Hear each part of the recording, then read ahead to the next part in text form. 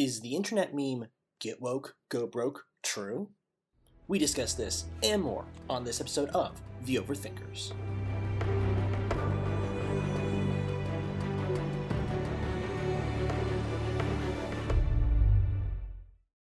Hello, thinking people's thinking people. Welcome to The Overthinkers. I'm your host, Joseph Holmes, filmmaker, culture critic, whimsical contrarian. And with me, as always, is my predictably perspicacious co-host, Nathan Clarkson, actor, author, filmmaker, and amateur comedian. And amateur comedian, I can attest to this.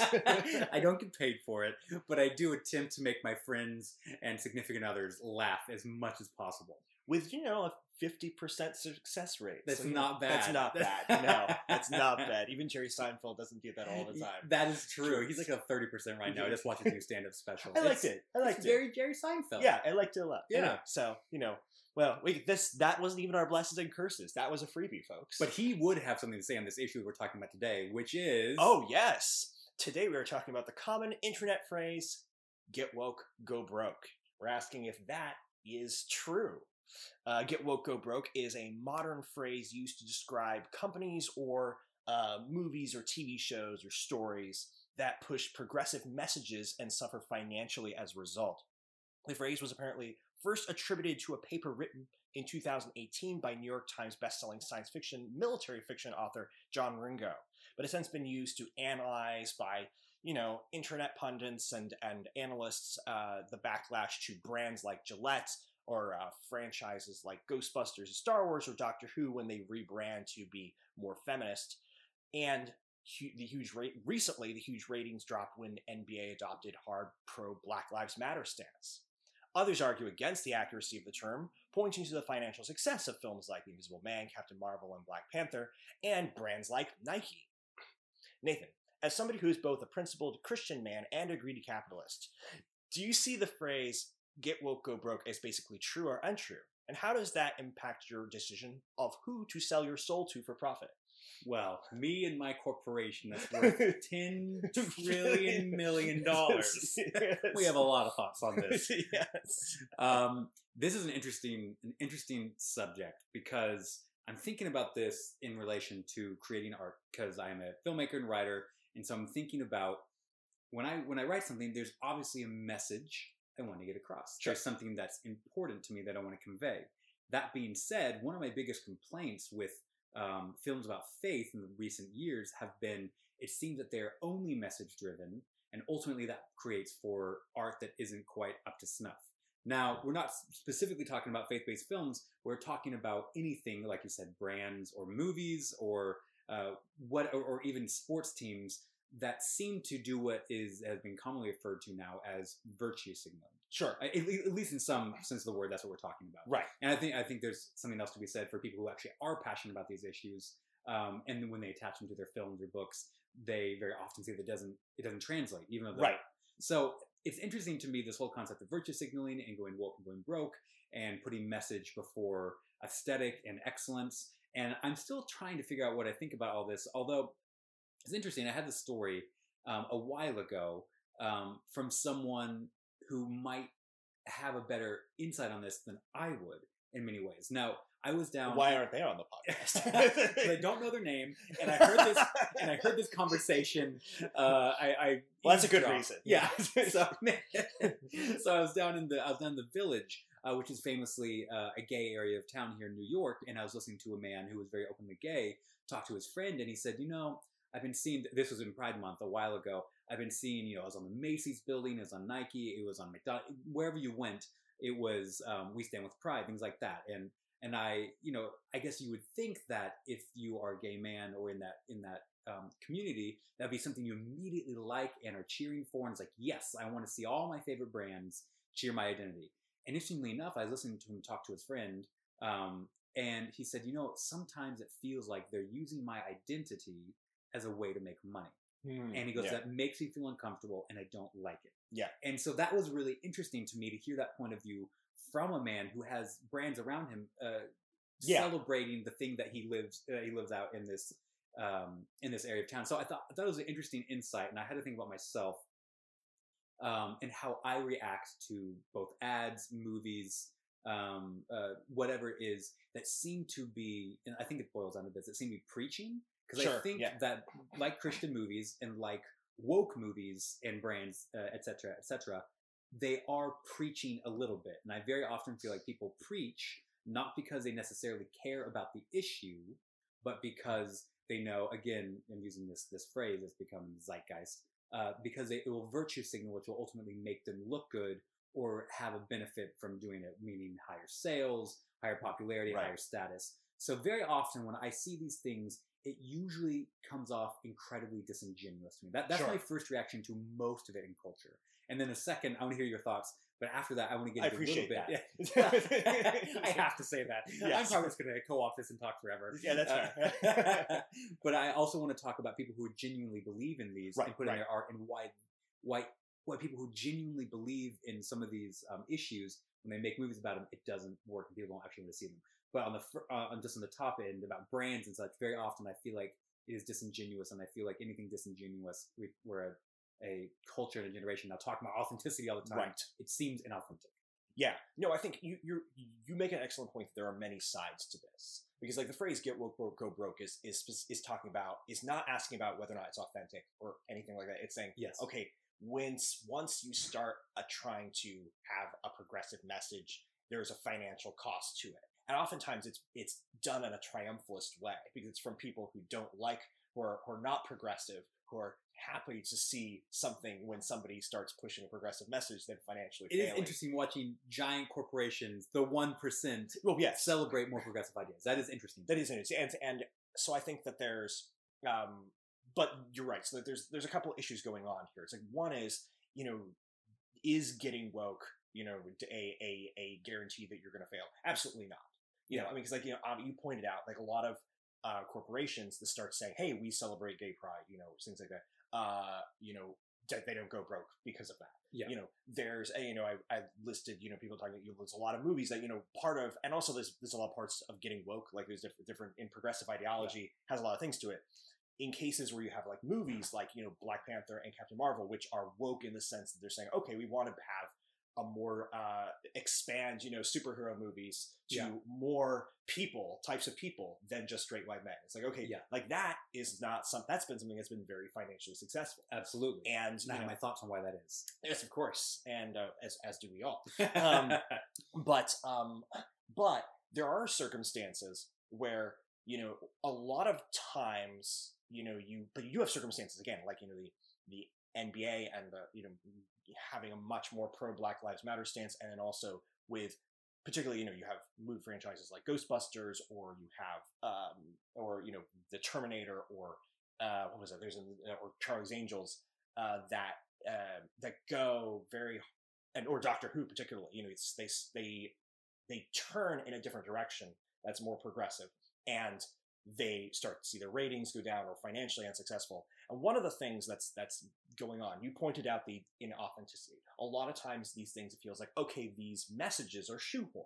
Yes. They're not actually authentically reflecting the authentic artisticness or the stories or the characters. Or even what the company stands for, really. Right. So that's something that people were talking about. So with the Gillette ads, when the Gillette started doing this ad that was very highly critical of men. Yes. It was like very, and men feel like, hey, like this is a brand that is about men, and you're saying men are horrible. Yeah. And it's like, I don't know if that you're appreciating your target market. What's the thought process behind why are they doing this? Well, see, there's a couple of things going on. I think is interesting. One is it's a question of audience, because oftentimes, companies have different audiences. So you take a look at sort of like Doctor Who's actually more complex. They think, okay, our audience is the people who are buying our product, but our audience is also the people that we're meeting at cocktail parties. It's the people, the blue check marks on social media. It's like, the people who are going to say you're a good person. It's people it's our friends, it's our neighbors. And those people want us to say, we'll have progressive messages. Yeah. And it's like, I want you to push a progressive message. And they're saying, okay, we want to do that. But the problem is then if you have people who are actually buying your product or have different values than the people who are your friends and neighbors. Yeah. Then if by appeasing one, you anger another. And so that's a problem. That is often a case. So this is like a really good example. You have the issue of female-led action films. What's interesting is that, female-led action films, female-led action films, their audience is primarily men. Yeah. You look at Charting with Dan on Screen Junkies did a great episode on this where they actually, because Elizabeth Banks was trying to explain away the lack of success of her new movie Charlie's Angels to a certain degree. That was a movie. Yeah, exactly. Remember that? Remember that when that was important? Yeah. By saying, oh, well, like men don't go see action movies. And I was like, well, men don't go see female-led action films. And I was like, well, actually, that's not true. Men are the primary audience. And the thing is, there's been a shift in female-led action films to not just be showing a female lead in an action film and have it be cool, but to be one that denigrates men. To hate men. While you're doing that. Wonder Woman was, I actually loved Wonder Woman. Yeah. And I, as a guy who loves superhero movies, who love action movies, enjoyed every bit of that movie. And I'll tell you what was interesting to me. I never felt that she... her being strong meant you had to be weak. Yeah, I never felt denigrated. I never felt attacked. Yeah. I just felt like she was her own unique hero, and it didn't need to be strong at the expense of another man being weak. And of course, like Charlie's Angels was very anti-male film, as was in many ways Birds of Prey. The recent with Harley Quinn. So like you're seeing a trend where that's changing, where it's and so it's like, and so the thing is, if women aren't as interested in going to see action films, and then you spend the whole movie denigrating the audience who is going to go see it, that's going to be a problem. On the other hand, you have like brands like Nike. If they take a very strong pro-Black Lives Matter stance, the people buying their shoes are the same audience who's going to appreciate that message. So there's a unity between that message. I wonder also, I've wondered this, as far as brands, and I'll move into more artistic expressions of Go Woke and Go Broke. I have noticed about brands, I feel like most of them are run in, like you mentioned, insular communities on the coast. You have Silicon Valley, you have Los Angeles, you have New York, and I'm not saying every business, but a lot of these are. No, every business. Yeah. But a lot of them very insular worlds in which politically, philosophically, everyone thinks the same things. So I think a lot of times they do these things where they hear reflected. Like you walk outside New York, most people are going to have a progressive ideologies. That's how they're going to see the world. That's how they're going to move through the world and think about the world. And so if you are in that city, in that area, in that community, you're going to kind of start assuming that's how everyone thinks. And so I imagine a lot of these brands put things out, like let's say the Gillette, and they're like, oh, everyone's going to love us. Right. And we're going to get so much appreciation for this. And I imagine there's sometimes surprise that it doesn't go well. Wait, hold on. Because, not to bring up this whole argument again, but I feel like they forget that there's a whole America in between Los Angeles and New York, and because they're so insulated by their own world, they don't have any context to know what the world outside of theirs looks like or would buy. Also, social media is a big factor in this because people, they may think, okay, well, like let's look on social media and see what the real people are thinking, but Twitter does not represent most of the country and what it's like, or certainly the loudest voices there. And so you look on Twitter and you think, okay, this is what America looks like, and we have to base our business decisions based on Twitter, but it doesn't. Every celebrity, I'm not every celebrity, but 90% of celebrities think a particular political and philosophical way, which is fine. All right, that's a whole other episode. There's a whole other episode if you have a complaint about that. But it's just kind of a reality. Most of people in Hollywood, all the celebrities, most of the sports stars, most of a lot of people that we see, like you said, constantly on Twitter, in the magazines, and the headlines, think a particular way. And so I wonder if sometimes it's even a trade-off. Listen, maybe we won't get some people in the Midwest buying our products, or maybe they'll do a boycott of our products, but we will get a lot of free advertising from famous people who will essentially unpaid endorse us. Because we'll get some attention by doing this thing, or clapped for. It's a virtue signal. Right. Well, also, like, I mean, like if we're talking about the movie industry, like the movie industry trades, will pick up a progressive theme story. Like one of the best ways to get into the trades is to say, okay, like, you made this, you did this progressive cause. Like, okay, you did something that's diverse. You did something that's feminist. Then you will get in the trades, which will give free publicity for your film. Yeah. And so, and that's not, like, again, that's not a bad thing. That's how the business is run. But one of the things that's capitalism. Exactly. Right. The thing is, what we're interested in is how information can get distorted. So it's like, because these people didn't set out to not make money. And that somehow they thought doing this, they were going to make money. And they got their information distorted because they were in communities that insulated them from a huge segment of the population. The term being bubble. Precisely. And the thing is, by the way, everyone is in a bubble. Oh, of course. I will say this. And I think sometimes we like to think, the coastal elites are in the bubble. And the coastal elites are saying, those flyover state Americans in the bubble. Right. Everyone's in a bubble. I mean, if you go to church and if you go to your friend's house, if you live in community, if you go to school, most everywhere you live is in a bubble, and it does take work to exit that bubble. That's, again, one of the podcasts, but I think a lot of these people who are making decisions live in a bubble that's telling them one thing that doesn't give them vision or context outside of that. Right. Now, I want to get a little bit into the artistic side of things. Yes. And why movies we live in an age where you just go online, you look at any of the headlines, you look at most of the media, look at most of the stars, we live in an age that's very progressive, that people generally across a lot, at least of public platforms that are progressive. Why then, and presumably at least half the country thinks one way or the other about it. Why then, when people make movies celebrating or talking about some of these issues, do they not perform well? And I'm not talking about, you mentioned movies like Black Panther and Captain Marvel. Now, see, these movies, I wouldn't say fall into that category. Sure. Yes, there might have been some impetus to rally around some of the feminist causes or the Black Lives Matter causes, but ultimately, I think both of these stories are not.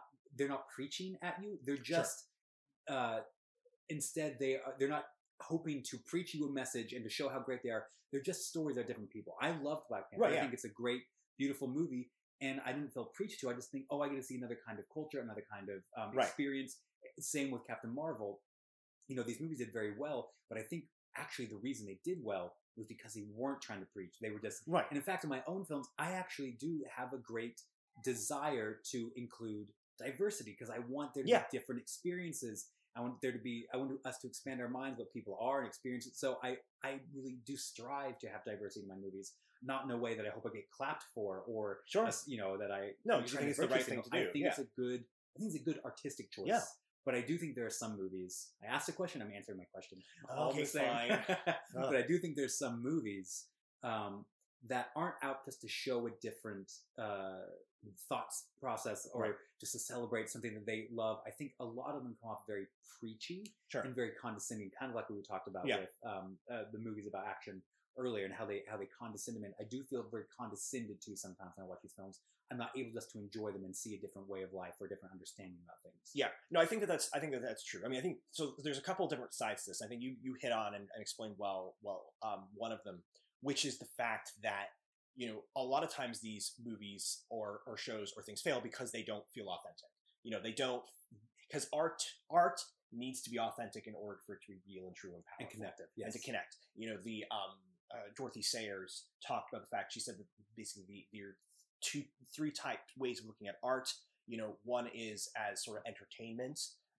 Another is as propaganda. So it's like you got messages, and the way she defined propaganda was that it is the message is more important than the truth.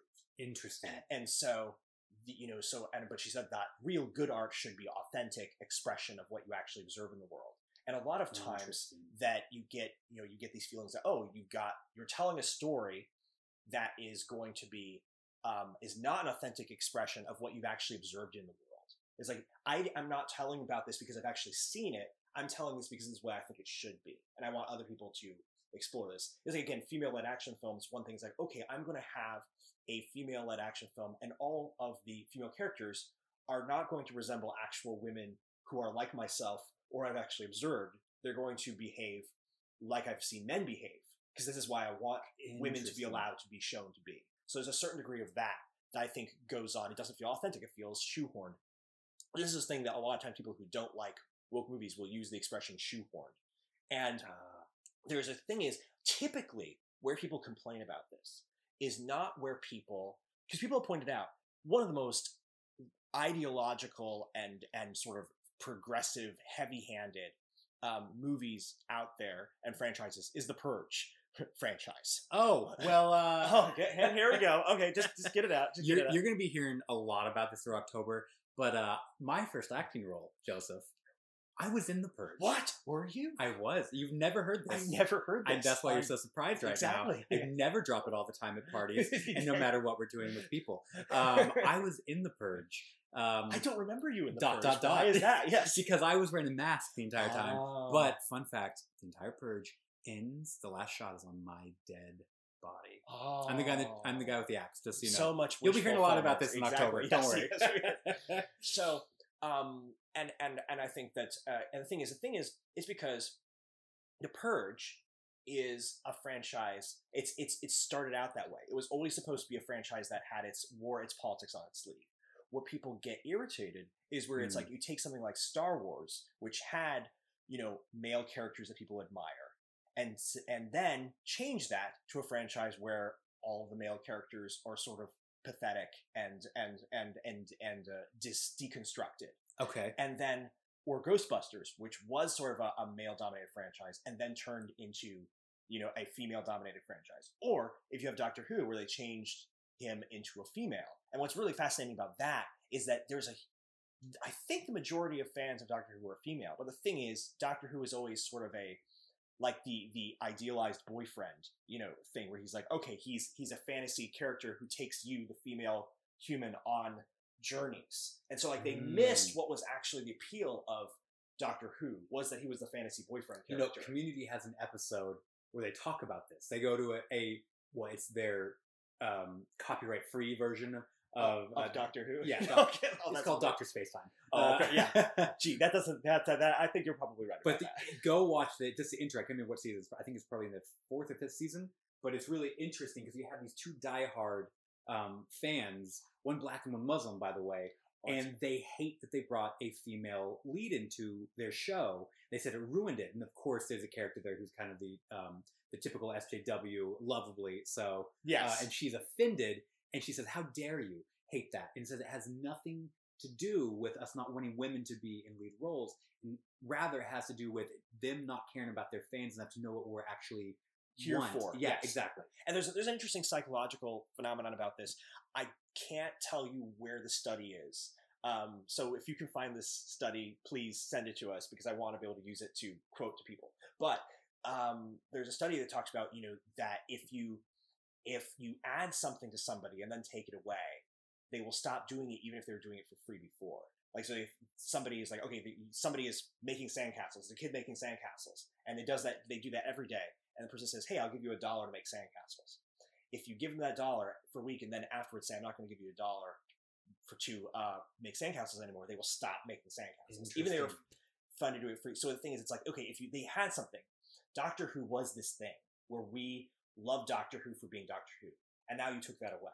If you had just created a different character, we might actually have loved that character and been able to enjoy both. And it works both ways. I think it's people don't understand as well. You think of any female-driven show, say Veronica Mars or listen, Gilmore Girls. If you'd said, we're going to do Gilmore Girls, but it's going to be 2 guys. Yeah. Then you'd be like, well, I'm not here for that. That's not why I'm here. Yes. Yeah. And so it's not about the progressive issues. It's more about, what you were saying about.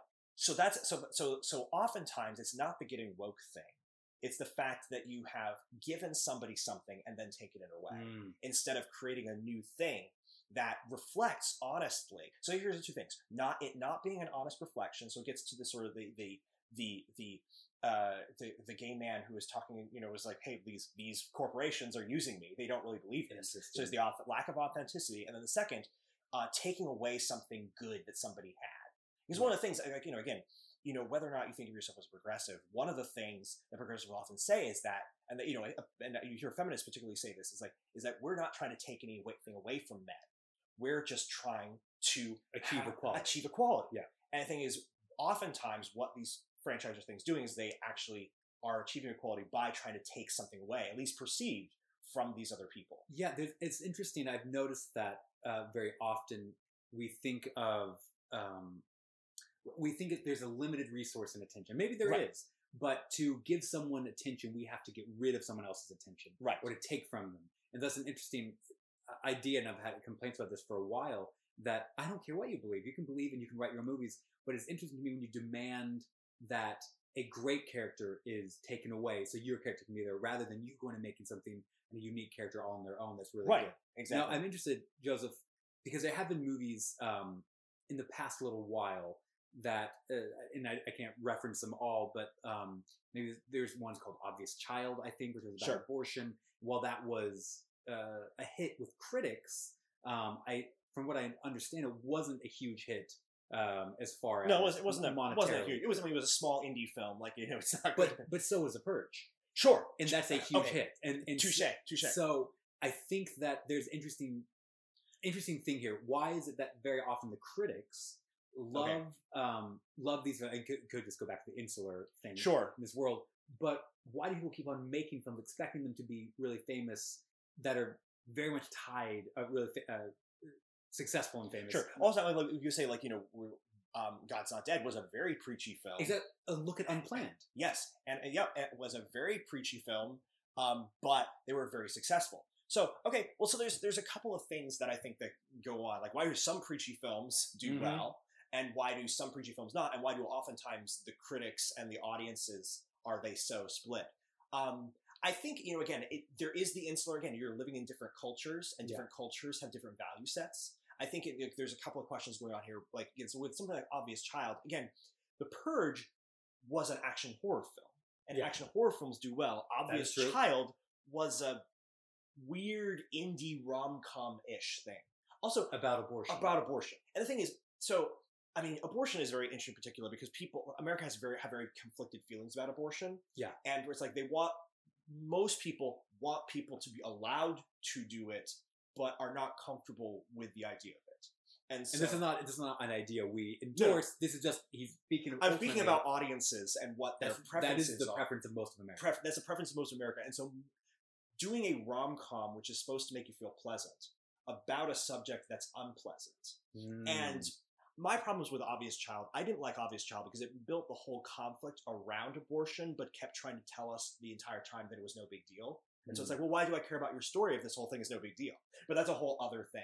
I think that goes back to the Louis C.K. comments on it. Right. Yeah. So I think that you got those things, like people like horror films, people like, thrillers, and they don't like weird indie rom-coms. So I think that's a thing about it. However, critics, but they do like indie rom-coms. Right. Why does one about abortion? Because abortion makes people uncomfortable, and people go to rom-coms they don't want to feel as uncomfortable. Escapism. It's escapism. Yes. Okay.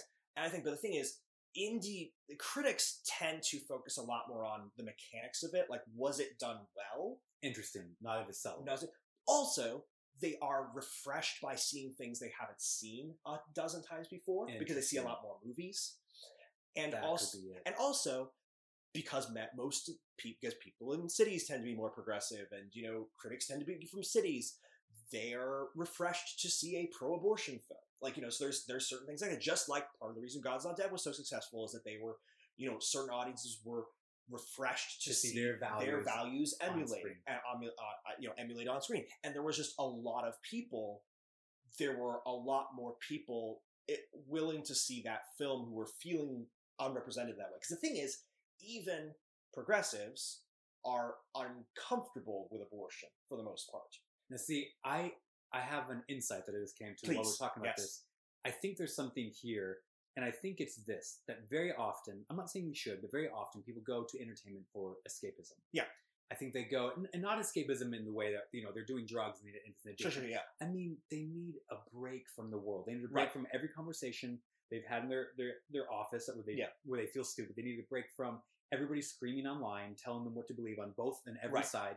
And people go, I just want to watch a TV show or a movie, and then remember that I like love. Remember that I like two people falling in love, or for very often for guys, it's I want to watch a guy go beat the bad guys. Yeah, and I think sometimes woke films feel like you're invading a safe space. Yes, and you go, I'm gonna escape a little bit and enjoy a rom-com, and you turn on Obvious Child. Yeah, and here maybe it's a movie. I haven't actually seen it. You have. You can speak to that better.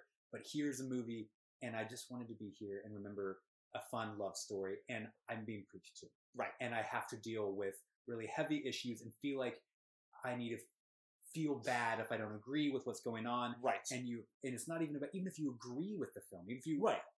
totally are sold out with whatever film you're watching, you're going, I just wanted to watch a fun story, an action story or a love story, and not be preached to about something I'm inundated with day after day after day. Well, the thing, Marriage Story is a movie that I loved. I thought it was very well done. Absolutely. It had little problems with the ending, but it was a very good film.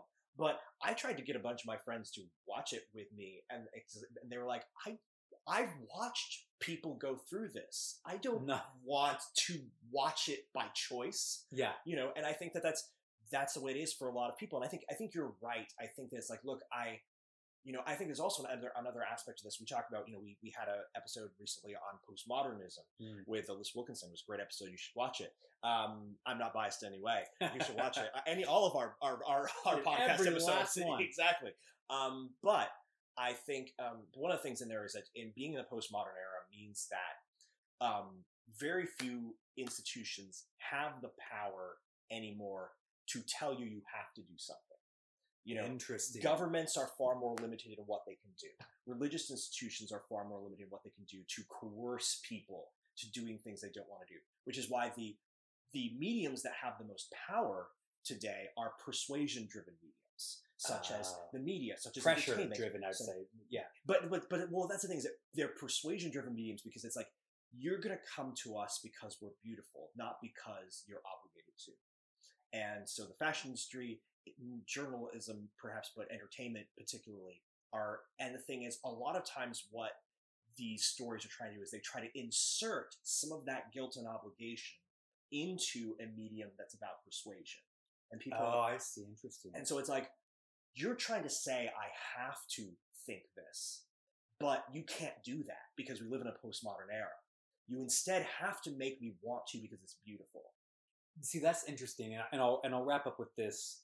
Wrap it up. It's interesting because earlier when I said escapism, a part of art, I do think that's a part of art. But to be honest, I also want to go and experience books and movies, things I want to learn. I want to have my eyes open. Yes. But what turns me off to the books, movies, and TV shows that are quote unquote woke, and same with Christian films that are quote unquote preaching to. We have whole episodes devoted to that. Yes. What turns me off is what I love about art is it doesn't tell me, it shows me. Yeah. And it shows me something beautiful, and it'll ask me and usually with art, it asks me questions, and I continue thinking about them, even when the movie and the book is over, and I find myself learning as I'm asking myself these questions and looking around in life, and I find that the art was a conduit for me doing that, but it was the story, it was the aesthetic, it was the beauty that naturally and does it. So I feel that, like we spoke earlier in the episode about inauthentic aspects that we see in this subject, I feel that when I watch movies or read books or watch TV shows that have these messages, I'm not reacting that they have a message. No. What I'm reacting to is how they're conveying the message. It's conveyed in very black and white terms. Yeah. I am told the message and I'm not shown it. I'm not invited into a story where I can make up my own mind or I can ask myself questions. I'm invited into a story where I'm told by the end of this, you need to believe and think this way. Yeah. And I think that's a mistake when going into art. Be you Christian, be you progressive, be you whoever you are, when you make art, make it about showing something. Make it about asking questions, not inviting the viewer into a room where you can tell them something. Then they're going to feel tricked, and they're also going to feel pressured, and they're not going to want to engage with this kind of art again. Yeah. I agree. Sounds cool. Good. Yes. I will say, I've often used this metaphor regarding Christian films, which is that, if you want that any movie, any story should be something where it does have values, because as artists, that's the thing, is the good part of anything that's getting woke or being Christian or conservative or whatever is it is values driven. And it's like, and values driven is good, and we could do a whole thing about, how actually people are pressuring corporations to be reflecting their values nowadays, regarding like in ways that they were not asking before because they had church. But Vox did an article, "Are Corporations Becoming the New Arbiters of Public Morality?" which is Yes. Well, and it's like, Chick-fil-A, we're expecting it to be, be Christian and not just give us good chicken, Yeah. and, and things. And so we are expecting that from her because religion has disappeared from the culture. But the thing is, you need it. If it's art, it has to be authentic, and it has to be something that comes from your heart to say. And it also has to be something that, I've used this metaphor before, but I will use it again because I like it. If you're sitting down with someone and you're telling them, explaining to them, if like you're a mom and you're talking to your child and explaining to them why they should be married, they're going to sit there and they're going to resent you for it. But if you're sitting down with your friend and who's just gotten married and they're explaining how beautiful it is to them and how much they love it, it's going to make you want to get married. If you tell someone they need to get married, whether you like it or not, it might be terrible. You just do it. Yes. They're like, oh wow. But if you're saying falling in love is beautiful and you get to do life with a partner, then it's the old saying. It's promote what you love, don't just bash what you hate. Exactly. And so, like, whether you are a woke person or you're a conservative person or you're a Christian or secular, whatever your values are, show me why they're beautiful. Don't tell me why I'm a bad person if I don't agree with them. Show me why they're beautiful. Interesting. Yeah, and because that's the domain of art. Yeah, so I think that's pretty good. Cool. Yeah. Blessings and curses. Blessings and curses. I'm still working on my curse. I have one. It's not perfect. That's the thing. I had a bless. I don't have a curse also. So let me see. Joseph, you being the person who watches so many movies outside your comfort zone, I feel like you must have. It's true. Curses. I must have some curses. Well, I'll go with my bless, and I'll try to think if I can think of my curse. Okay. Thing. Well, my bless is going to be one that you and Kelia actually recommended to me. Oh. It's I just read my first Agatha Christie novel. Nice. The Murder of Roger Ackroyd, and I did not intend to, but I finished it in a day. That's good. It was so good, and it's deeply insightful about people and human beings and men and women and how they relate to each other, and it's got a brilliantly satisfying ending, and it's really great as an art form. Like, it uses the literature and the medium itself as a part of what's so to tell the story and subvert your expectations. So it's I think, again, people talk about in film using the medium and to tell the story and telling the story in a way that couldn't be told as well in any other form. And I'll say that this is a story that you could not tell it as well if it was not a book. And that's really, really so exciting to me to read something like that. So yeah, so Murder of Roger Ackroyd, if you want to read a great mystery and you haven't cracked open Agatha Christie, then definitely check out. Is it preachy at all? Not at all. So I mean, totally unwoke. Totally. There are some ways it's a little bit woke, but like back 1950s woke. Nice. But it's not preachy. It's great. It's really great that way. Yeah. So good, cool, on brand for the episode, on theme for the episode. But no, honestly, just an amazing book. You should read it. So I try to give myself time to think about what a curse could be that I have, and what have I watched recently that I hated? I liked that movie. I watched that, and I liked that. So I have two blesses. I will say, should I do my bless? Do your bless. Let's give me some time. Yes. Okay. I am really unprepared for this week. Sorry, guys. Oh wait, now I got to remember my bless. Oh yeah, start with. Okay, hold on. I had it. Yeah. This is terrible. Yes, real time, guys. Real time. We're authentic here. Like, yeah, that's how to be really Everyone authentic. Just go get a cup of coffee. Let me think of something really woke that was actually really bad. It doesn't have to be recent. So I can just. I'll go for a couple of things. So I'll give some examples of really bad examples of woke. I'll say Charlie's Angels. Elizabeth Banks' Charlie's Angels. It was a really bad film in that it wanted to preach a message every second of it, and it was very well made in many ways. But like right from the beginning, they're having a discussion about feminism, where they they use it as an excuse to preach. And one of the things that really is a problem with it is that because they want to show how strong women are, they never let them really fail. When they do fail, it's actually just subverting. We didn't realize how they were secretly, behind it and doing well the whole time. And so it is one of those things where like all the men in there are either pathetic get killed or are evil. And it's one of those things where it's just like, this doesn't elevate women, because it's like it doesn't show them actually being able to struggle or make mistakes in that way. And it doesn't, and it certainly is dismissive to men. So I think that's one. I thought Birds of Prey had a lot of problems with it, and for similar reasons. So I also those will be my curses. I was like, if you want a woke film that's, a film that's great in terms of representing women and talking about really important social issues, Invisible Man this year.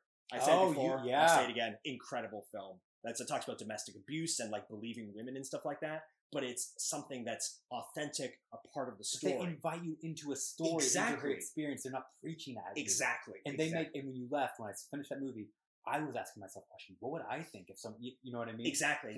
It posed questions. It didn't force you into... Right. It invited you into a way of looking at things. Which is why I'm going to bless a film that you disagree about, but I really like the movie Little Women.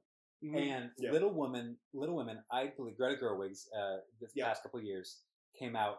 And this is a movie that's very bent towards feminist ideals. Sure. And more of quote unquote woke, some messaging in there. But they invited me into this beautiful story with relationships.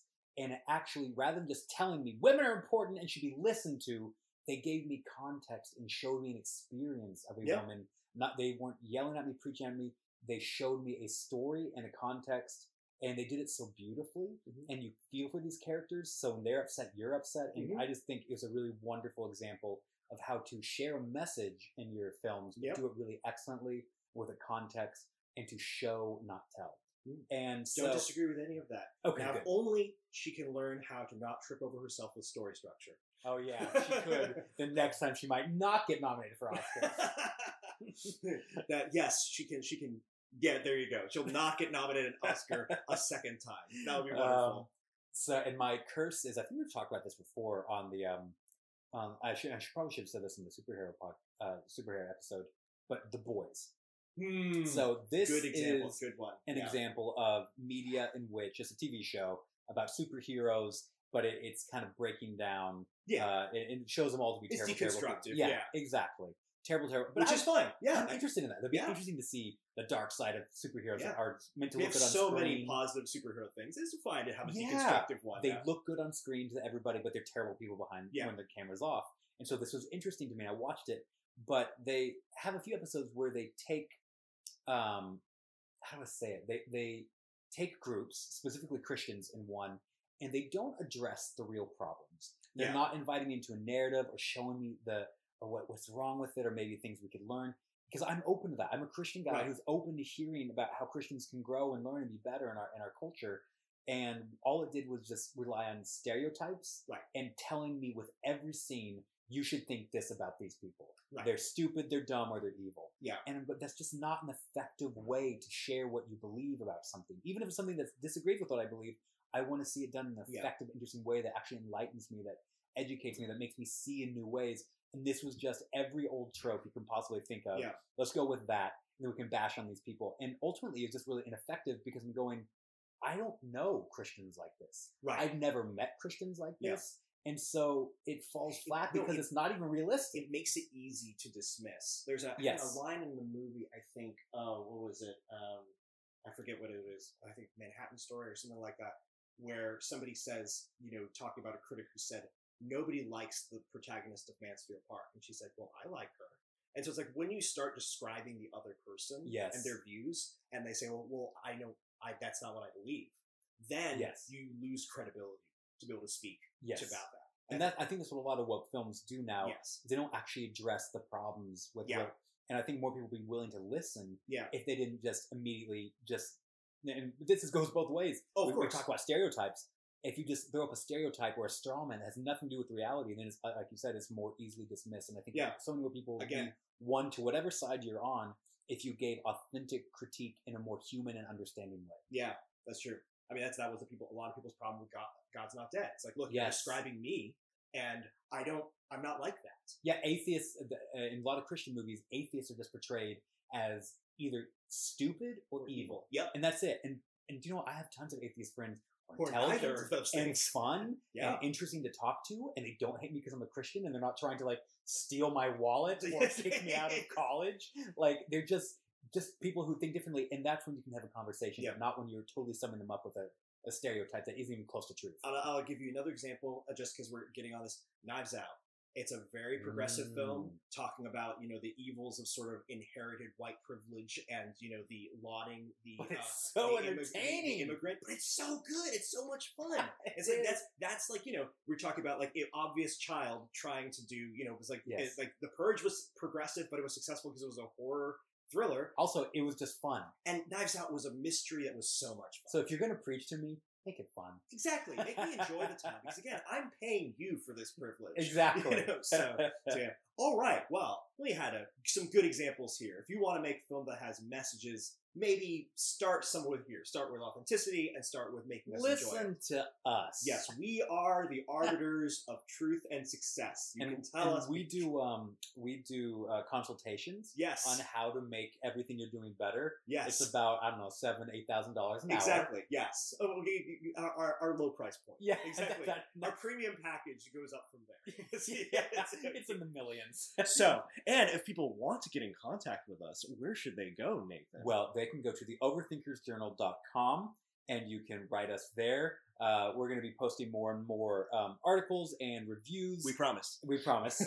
And so if you want, we have a place you can get in touch with us there and just read more about what we're about and hear some of the old episodes and stuff like that. So please go to theoverthinkersjournal.com.